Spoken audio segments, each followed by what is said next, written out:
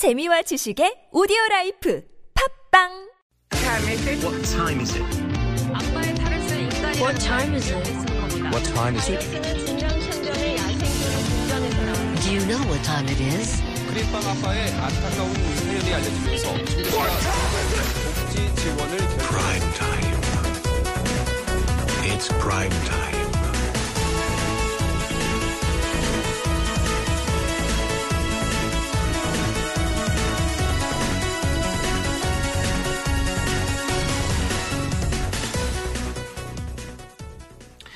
Well, we got these big elections coming up very shortly in just about 3 weeks. So the April 13th general elections to hire and to perhaps rehire, if you're talking about re-election, members of the National Assembly. So the ruling and opposition parties have been gathering together. They have built up a platform. They have various pledges trying to convince you, the voters, to support their candidate. A diverse array of issues, including jobs, economic growth, welfare, national security.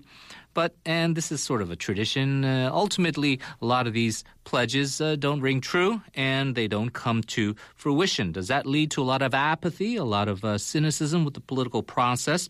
We'll try to understand these issues a little bit better, maybe the current run of campaign pledges for this 20th general election, and overall, how these pledges stack up, and perhaps some tips on how we can better the political process for the voter to make a wise and informed decision. Give us your thoughts. Text us at pound 1013 for 51 or send us a Kakao Talk message by adding TBS EFM as a plus friend.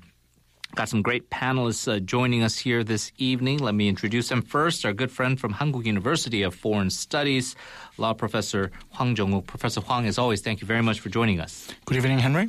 And also joining us, a good friend of ours, a long time no see as well, from Kyung University, Law Professor Song Se-ryun. Professor Song, good to see you again. Good to see you. Well, we have a lot to talk about, I'm sure, with these general elections, a lot of different issues going on.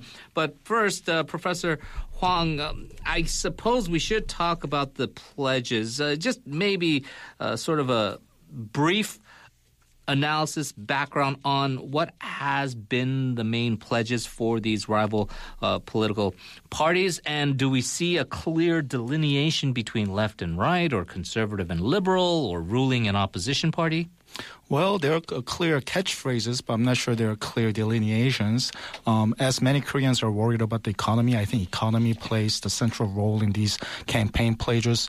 If you look at the ruling party, Sunray Party, they're trying to expand on the existing catchphrase "creative economy." They're also trying to deregulate the economy and stimulate the economy that way.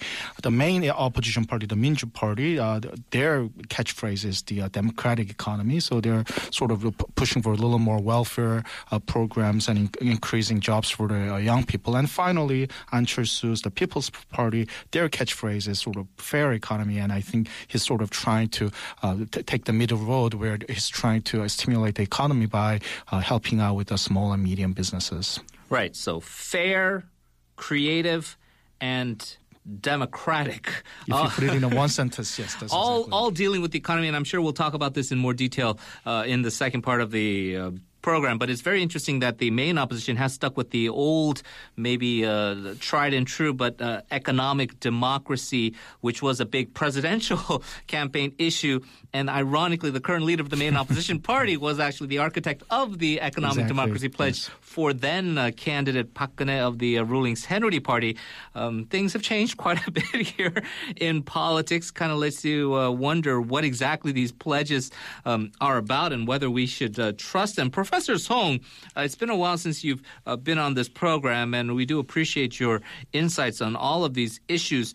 I think you were here last time around when we were talking about the 19th general election and some of the issues there. From what you've seen in those 4 years, and goodness, time flies quite... I don't know if we're having fun, but it does certainly fly. But how are the pledges different from 4 years ago, from the 19th general election to the 20th? Well, I was here 3 months ago, but it feels like 4 years. But looking at the 20th general election, the pledges, It's very confusing. I don't know if I'm looking at the 19th or 20th. It seems like the catchphrase that I would use for these would be a lot of recycling. There would be a lot of patchwork, and populism abound. Saenuri is pushing for a lot of jobs to go with their kind of trickling down kind of effect. And also, Minju Party of Korea, they're stressing a welfare aspect of it. But both of them, by recycling all those things that they have stressed before, it doesn't really make much difference as to whether they're serious this time or not. But only one indication that I would point to is that they're still not talking about how to pay for all those promises they made. There's some survey that only about 50% of the campaign pledges have been realized or ongoing in the 19th, and I don't see that 20th general election would produce much different. So understandably, expectation is low, but the fact that they're talking about policies without how to pay for it, it's all the more disappointing. Disappointing indeed. I just want to clarify. Of course, you were here 3 months ago, but I believe 4 years ago we did actually get analysis from you with the 19th general election. Right. And it seems like deja vu all over again. 50% success rate is not a very, I don't know, maybe if you're a baseball player, that's a pretty decent average. But if you're someone who would like to be a little bit more accurate, it's not a very good success rate for political pledges. Professor Hwang, normally you think of legislative elections as a referendum on the current government or the executive branch. It's maybe been the case in some cases. If we go back in history, just in recent political history in 2008, a lot of people kind of disgruntled with how President Lee Myung-bak at that time was running things, and the big controversy over the Four Rivers Reclamation Project, which of course was a scaled-down version of the Grand Canal Project, which a lot of people were opposed to. 2012, a little bit of a unique year because that was one of the years that the general and presidential elections actually coincided in the same year. So it was really of a lame duck presidency for MB at the time, but a lot of people still gearing for the presidential elections. They talked about welfare issues then, but some people often bemoan the fact that you don't have this substantive discussion on policy. And just getting into the nitty-gritty and talking about the pros and cons of what these parties have to offer. I don't know if that's too idealistic to expect that in this current political climate, but do you think the lack of policy debate is something that is detrimental or has an effect on the elections? For sure. If you look at the Korean news reporting, either through the, watching the news on the TV or looking at the newspaper news headlines, virtually there's very little discussion about the actual issues that each party is presenting to the people.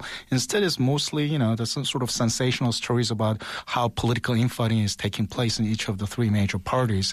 And to be frank, I think, the key personnel in each of the parties are so occupied by the very political infighting that they probably don't have the presence of mind to really focus on the messages as well.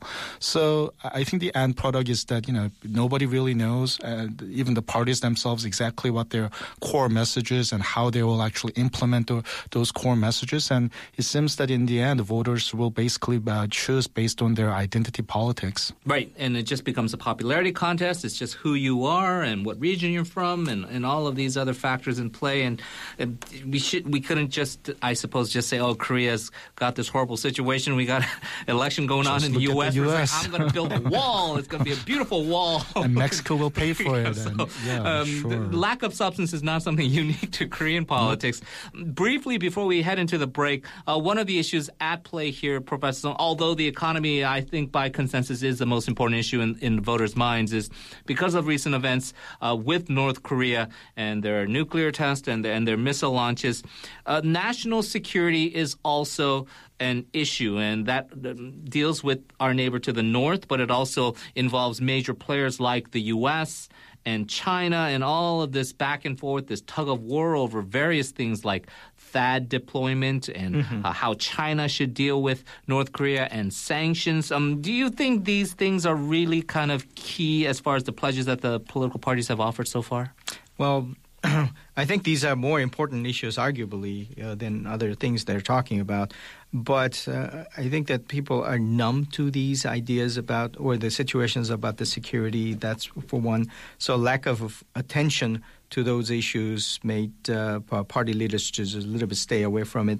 And the other factor is that there's not a whole lot of things that they can do as party leaders, or even becoming the running of the country, because the consensus among those leaders is that, well, it's going to be influenced by what Japan wants, what U.S. wants, what China wants, rather than what we want and want to implement. So in the diplomatic matters, I think the relative lack of capacity and the power to assert our own position has weakened their argument over the years. Generally speaking, just briefly, if there is a time of tension and strife with North Korea, it does benefit the hawks and the more anti-communist elements, and therefore the ruling party, if they can exploit that to their advantage, which they have done successfully in the past. But I think what you're saying is perhaps that wedge issue isn't as, powerful for the voters this time around?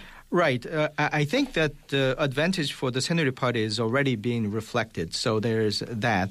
But I don't think it's going to be the decisive issue. Right, so you can't just paint, you guys are communist sympathizers, and all of a sudden that's going to be... It doesn't work anymore, I don't think. All right, we're going to take a short break. We're going to continue to delve into these issues of campaign pledges, how these various parties are gearing up for this upcoming election. It's going to be a big election, but there's a lot more to talk about as well on this. Give us your thoughts. We'll take this short break. Stay tuned. You're listening to Primetime.